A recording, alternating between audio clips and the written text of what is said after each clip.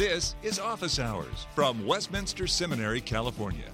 Call the show now at 760-480-8477. Email us at officehours@wscal.edu.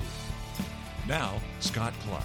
Romans 3:24 and 25 says, "For all have sinned and fall short of the glory of God, and are justified by His grace as a gift through the redemption that is in Christ Jesus." But 1 Peter 1:15 and 16 also says, "But as He who called you is holy, you also be holy in all your conduct, since it is written, 'You shall be holy, for I am holy.'" For the first few centuries after the Apostolic Church, there was not a great deal of reflection about how to relate justification, that act of God whereby believers are freely accepted by God for Christ's sake alone, to the necessity of holiness. The first person to raise this question seriously was a British monk who thought that Roman Christians were morally lazy and sloppy. He taught that Adam did not act for us, and that each of us is like Adam when we're born. We may fall into sin, or we may remain righteous if we exercise our free will. Augustine replied by turning to Paul's doctrine of sin and grace, but the medieval church gradually eclipsed Augustine's views in favor of something like Pelagius' view. The Reformation rejected Pelagius completely, but since the 16th and 17th centuries, Pelagius, or Semi-Pelagius, has made a comeback, and his views have gained wide acceptance among evangelicals in the modern period. One frequently hears evangelical Christians saying that God accepts us to the degree we are sanctified. Is that true? Mike Horton is the J. Gresham Machen Professor of Systematic Theology and Apologetics at Westminster Seminary, California, and he's here to help us sort through the question of how to relate justification to sanctification. He's the author of many books, including The Gospel-Driven Life and Christless Christianity, both of which are available through the bookstore at Westminster Seminary, California, wscal.edu/bookstore. Hi, Mike, and welcome back to Office Hours. Hey, Scott. So these are two big terms in the history of Christian theology, and two big terms in contemporary discussions: justification and sanctification. First of all, what do we mean by justification? And then after that, what do we mean by sanctification? Well, justification means that because the sins that are my own have been transferred to someone else, namely Jesus Christ, and His righteousness, His obedience, is transferred to me or imputed to me, I am declared righteous before God. In other words, I have Christ's record and He has my record. We traded records, and the only way that we can receive this justification is through faith, because obviously His record is perfect, our record is not. That means there's absolutely nothing we can do in order to participate or share in this justification. All we can do is receive it as a gift. And this faith that receives justification, therefore, is simply a resting in and receiving Christ for our justification. Faith itself has absolutely no quality that would merit God's acceptance. It's not because faith is a virtue. It's not because faith itself is fruitful in good works. It's because Christ died for us, and faith is the only way we can receive something. That faith is called the instrument of justification. Westminster Shorter Catechism 33 asks, what is justification? And the answer is, justification is an act of God's free grace, wherein He pardoneth all our sins, and accepteth us as righteous in His sight only for the righteousness of Christ imputed to us and received by faith alone. Yeah, what's really important about that statement and the Heidelberg Catechisms as well is that justification is not just as if I'd never sinned. That's forgiveness. Forgiveness is great, but justification is greater, because if we were forgiven all of our sins, we would still perish. Because what was required of Adam and all of us in Adam was and remains perfect fulfillment of His law. So it's not enough that you haven't broken His law. It's not enough that our guilt for breaking the law is imputed to Christ, unless you also have that positive righteousness that He requires. Basically, we're not saved by going back to zero. We're saved by 100%. And that's the wonder of justification. We're not only forgiven, but He receives us as if not only we had never sinned, but as if we had perfectly kept every one of God's laws throughout our life. And then the Shorter Catechism, question 35, asks, what is sanctification? And the answer is, sanctification is the work of God's free grace, whereby we are renewed in the whole man after the image of God, and are enabled more and more to die unto sin and to live unto righteousness. So justification is an act, and sanctification is a work. Yes, that's a very important point. And it's, as the confession makes clear there, it's God's work. Sanctification is also God's work. It yields the fruit of sanctification, the fruit of repentance. But repentance and sanctification itself are God's gift to us. And it's important to distinguish here between the new birth and conversion. In the new birth, we're passive. We receive new life from Christ as a free gift. We don't cooperate in our spiritual resurrection. In justification, we're simply receiving a gift. And in conversion, we are actually repenting and believing. God is the subject of the action in the new birth. We are the subject of the action in conversion, because those who are now made alive are alive. It's like a baby who is just born. If a baby is stillborn, then of course there is no activity on the baby's part. But if the baby is made alive, comes to life, and then comes out of the womb, doctor slaps him on the rear end and he starts wailing, that's his act. Everything after that is his action. It's the product of life, though, right? But it's always the grace of God. It's always the fact that God is the one who is giving us this gift. In Jeremiah 31, the promise of the new covenant, which he contrasts with the Sinai covenant, is that God says, I will give you a new heart. I will write my law in your heart. I will forgive all of your sins and remember your iniquities no more. And so all of that whole package, Christ and all of his benefits, are given to us in that one and same act of saving faith. So justification is the act of God whereby he declares us righteous for Christ's sake. Sanctification is the process of conforming us to the image of Christ on the basis of that judicial verdict. You're listening to Office Hours from Westminster Seminary, California. Sometimes when people hear the word conversion, they think of something different than what we mean by it. Sometimes they think of praying the prayer, walking the aisle, the initial coming to Christ. But when you say conversion, you're using it in a different sense, right? Right. I think that there is an initial conversion. Now, the problem comes not in affirming that there is an initial decisive conversion, moment of conversion, but in thinking that we can identify it. The place, I remember where I was sitting. I remember the exact moment when I was converted. What you're thinking of is a psychological, emotional experience. Right, which may be wonderful, may be true in a lot of Christians. For a lot of Christians, that's wonderful. But you don't know where the Spirit comes from, and you don't know where he's going. He operates secretly, wonderfully, and differently in every believer. And that's one of the wonderful things about the Spirit's work, that we're all different, and he works differently with each of us. And so conversion can come in a sudden flash, as it did for Martin Luther, apparently. Your heart can be strangely warmed. Yeah, he says when he understood what the Apostle Paul meant by the righteousness which is from God and is a gift, he said it was like the gates of paradise flung open, I was born again. Calvin, on the other hand, doesn't have a very good testimony. He would flunk the test in a lot of youth groups. What I think is important, what we would say to people is, if you have a memorable initial conversion experience where it was night and day, I've heard that they're wonderful, encouraging testimonies. Thank God for it. It is a pledge of his goodness. But don't downgrade below that even 1 centimeter the experience of a brother or a sister who was raised in a Christian home, had the benefit of the means of grace, heard the word preached, water falling on the ground regularly, and brought forth fruit. The word brought forth faith, and faith brought forth the fruit of the Spirit, and the person just grew in the grace and knowledge of our Lord Jesus Christ. Thank God for the means of grace that he provided so that that gradual conversion could be experienced by that person. But in any case, even if you've had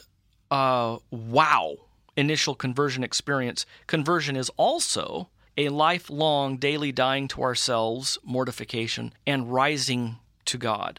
vivification. As always, really, it seems, whether in the medieval church or the Reformation or in the modern period, there is today considerable confusion about how to relate justification and sanctification. Some are concerned that if we sound the note, the grace note, so strongly to the exclusion of the call for sanctification that it will give people the impression that it won't produce in people the necessary response. Even the Belgic Confession in 1561 anticipated that when it says in Article 24, therefore, far from making people cold toward living in a pious and holy way, this justifying faith, quite to the contrary, so works within them that apart from it, they will never do a thing out of love for God, but only out of love for themselves and fear of being condemned.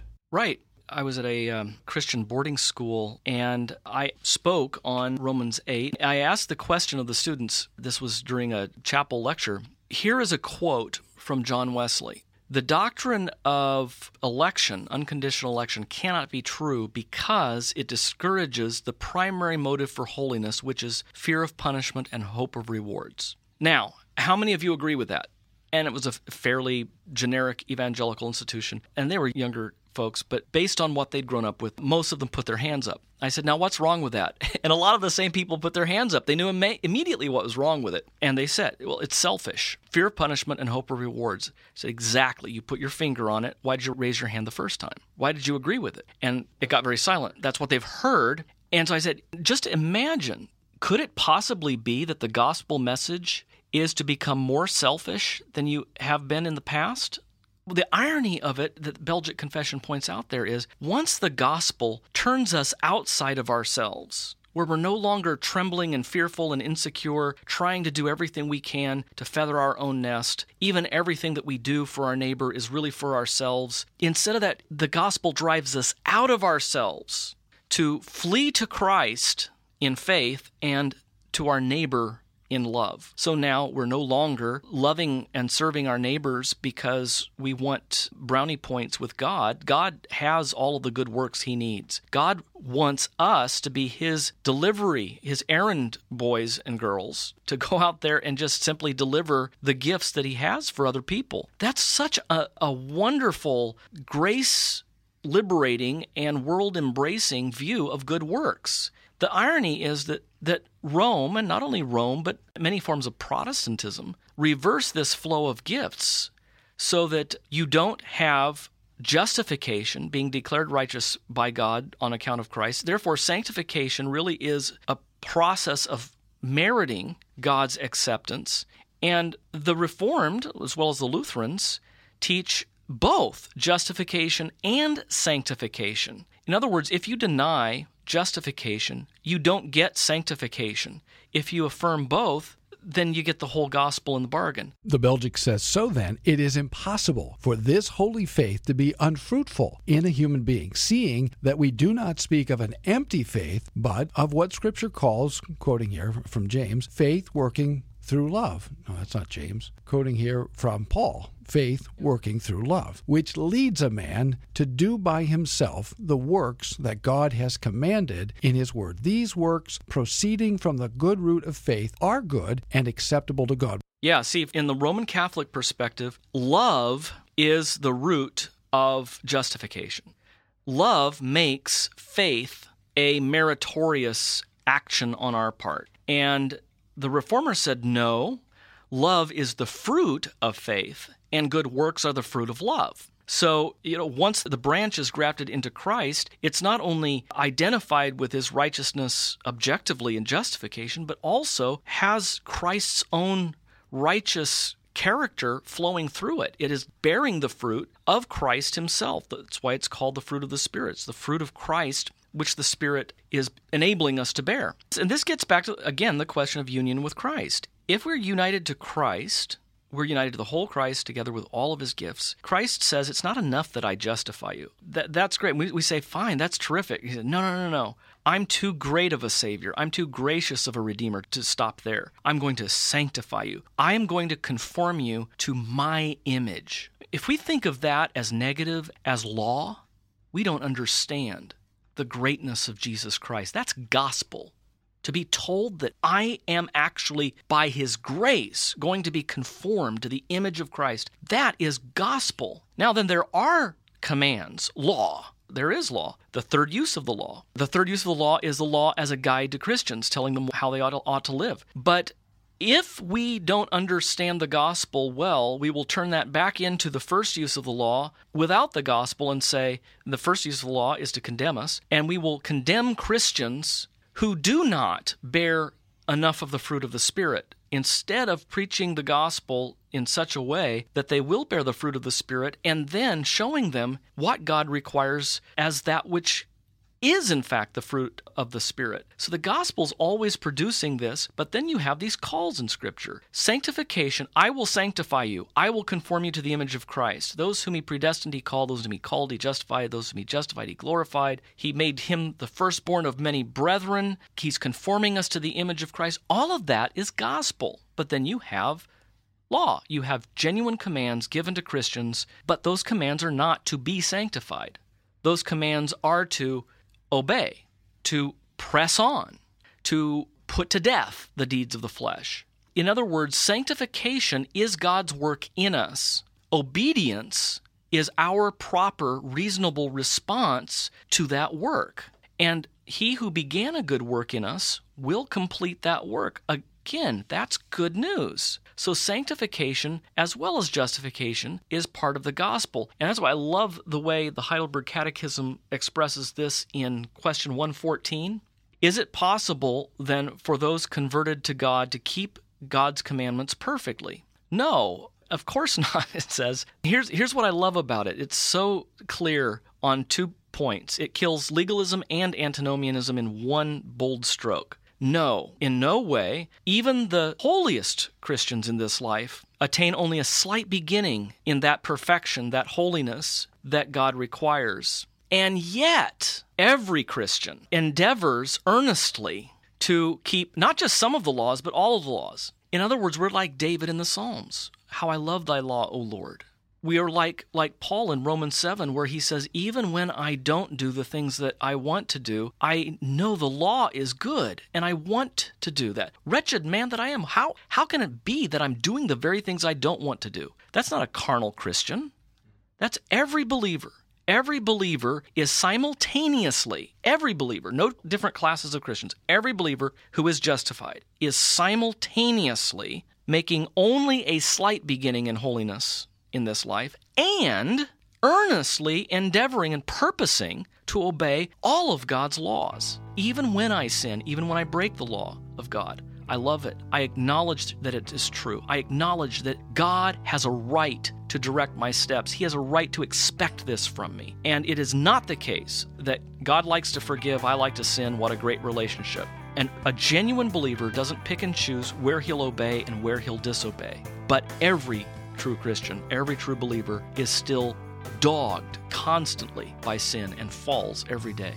You're called to holy living, but how to grow in holiness? Come to Westminster Seminary, California's Transforming Grace Conference, January 17 and 18, 2014, to discover what the Bible says about growing in holiness and the Christian life. Join Mike Horton, W. Robert Godfrey, and others to learn how the same grace that saves you also transforms you. Go to wscal.edu/conference 2014, wscal.edu/conference 2014. Space is limited. Register today. Preaching is so important because it's foolish according to the Scriptures. W. Robert Godfrey for Westminster Seminary, California. And by that, I think Paul meant that from a purely human point of view, preaching doesn't seem all that efficacious, all that sensible. There are voices in every period of the history of the church suggesting there are better ways to do things. We don't need preachers, we need priests. Or we don't need preachers, we need entertainers. But the Lord has appointed preachers because preachers bear His word as it's written and apply it to the hearts and minds of God's people. And so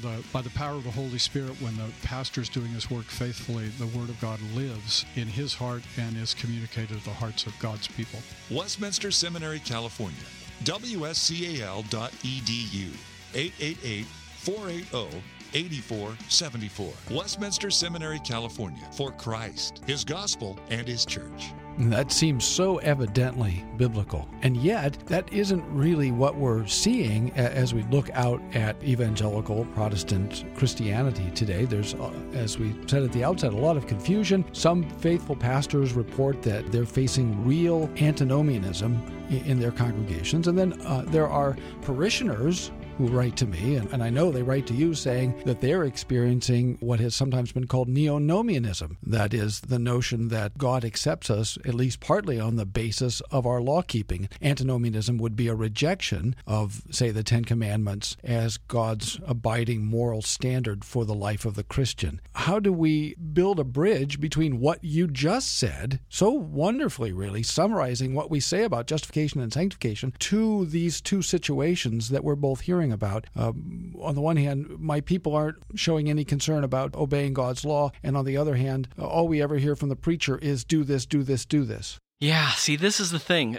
I've thought about this a lot, Scott, because I have felt the same way. I've wondered sometimes, when you're sitting in a circle of people who do not believe that the Bible clearly addresses questions of human sexuality. The Bible doesn't clearly address questions of how we should live in the body of Christ and treat each other. It's amazing that in the church itself, it's antinomian. And then, in the very same circles, you hear a bunch of laws. Let me put it this way. You go to a liberal church, and you better recycle.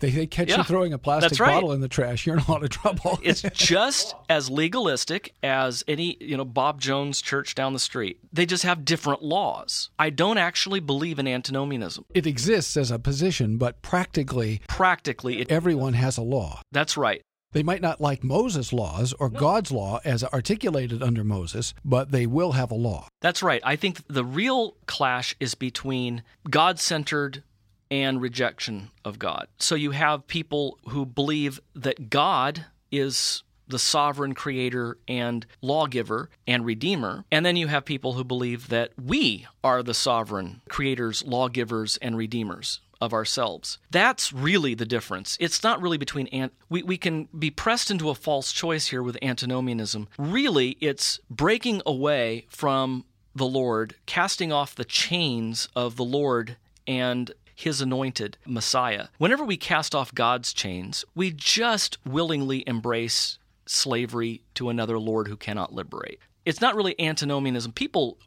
We are wired for the law. We go running toward laws, but laws that we like, laws that we think that we can pull off. So I don't think that we need to lighten up on the law because there's too much legalism, or lighten up on the gospel because there's too much antinomianism. I think that we need to preach the law, full strength, straight up, without cutting it with water. And we need to preach the gospel, full strength, without any law in it. We need to preach both of those, full strength, and let God do His talking work through those two words. Because God the Holy Spirit uses the preaching of the law to do multiple things simultaneously, right? So if you really let the law be law, then the Spirit will use that to break those for whom Jesus died and whom the Father has loved from all eternity. He'll use that to break them and teach them their sin and drive them to Christ. At the same time, the Spirit is using that law word to norm and shape and guide His people. Right.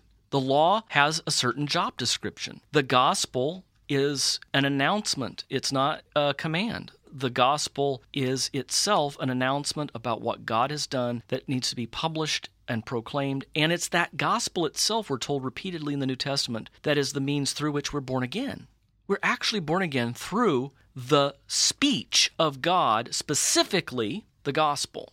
And it's not like you're making this up. Heidelberg Catechism question 65 says, since we're justified through faith, from where does this faith come? And we say, as Reformed Christians, the Holy Spirit works faith in our hearts through the preaching of the Holy Gospel and confirms it through the use of the Holy Sacraments. Yeah, which is right out of Romans 10, 12 through 17, a whole host of passages, Romans 1:18, a whole host of passages that indicate to us that it is through this powerful speech of God that is called the gospel that we are born again to a new hope. You're listening to Office Hours from Westminster Seminary, California. But we're justified in order that we might be sanctified. And so when you wrote The Gospel-Driven Life, Now, we can look back on that. It wasn't to set people free from being obedient to God, but it was, first of all, to clarify what the good news is, but with the intent that people would then come to faith and live out of that. One of my concerns is I'm really struck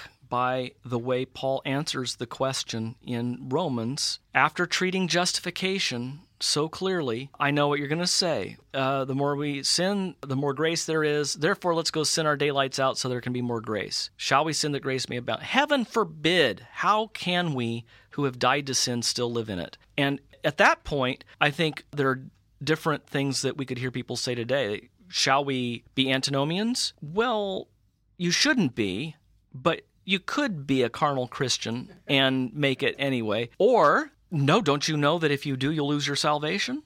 Or prove that you never were a Christian? Paul doesn't go down any of those routes. What Paul turns to is the gospel, neither license nor more law. Rather, he says, no, wait, I'm not finished with the gospel. Justification isn't the only good news I have to tell you. Those who have been baptized into Christ's death have also been raised with him in the likeness of his resurrection so that they too have that resurrection life. Only then does Paul say, on the basis of this, since this is already true of you, stop presenting the members of your body to unrighteousness, to obey the desires of the flesh, but present your bodies as a living sacrifice. So this is a different way of thinking. When I talk about the gospel-driven life, I'm not just talking about the justification-driven life. I'm saying if people come and they say, look, I don't care about sanctification, or they come and they say, I like justification, but don't talk to me about law because I don't like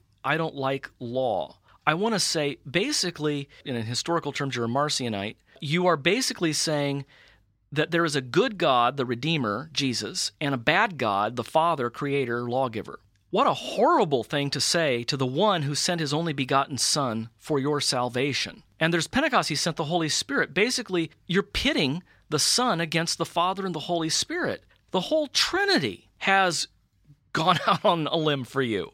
The whole Trinity has accomplished everything for you. The whole Trinity is in this for the long haul for you. And so for you to imagine that Jesus has this gift called justification to save you from a father who wants to scold you every day, and a Holy Spirit who wants to unite you to Christ and bear the fruit of the Spirit in your life, to say that that is not something that you would like is to misunderstand the gospel at a fundamental level. No, here's what I tell people. If they say, I'm struggling with this particular sin, well, first of all, join the crowd. Paul says he struggled with sin, but he loved the law. Do you agree with God that it's wrong?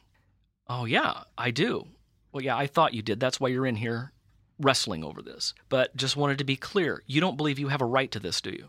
You don't believe that you have a right to pick and choose which of God's commands you're going to obey. No, of course not. But I'm really struggling. Yeah, I know you're struggling. But the struggle itself is the progress of sanctification. And that's what we have to accept. Person who has not been baptized into Christ's death and raised with him in newness of life has absolutely no interest in wrestling with indwelling sin. It is not a concern. It doesn't bother the person. They may gain weight, and that bothers them. Their habit may bring them stress. It may hurt their marriage or their bank account, but they're not coming to you because they're worried about how they stand with God. Only a believer does that. And so the very fact that believers express this deep sense of struggling and often losing the war, often losing the battle, is evidence of God's work in their life. And to those people, I say, you know that Christ has not only been crucified for you, but he's been raised for you, and that you've been raised in him. You are united to him. And so this is the good news. This is part of the gospel itself. To those who believe that they can have Jesus as Savior, but not as Lord, I tell them, look, Paul says here, if you have been crucified with Christ, you have been raised with Christ. His very argument is against that position. You cannot say that you are justified. You cannot say you have the forgiveness of sins, but you do not want these other benefits of Christ. Thanks for listening to Office Hours from Westminster Seminary, California.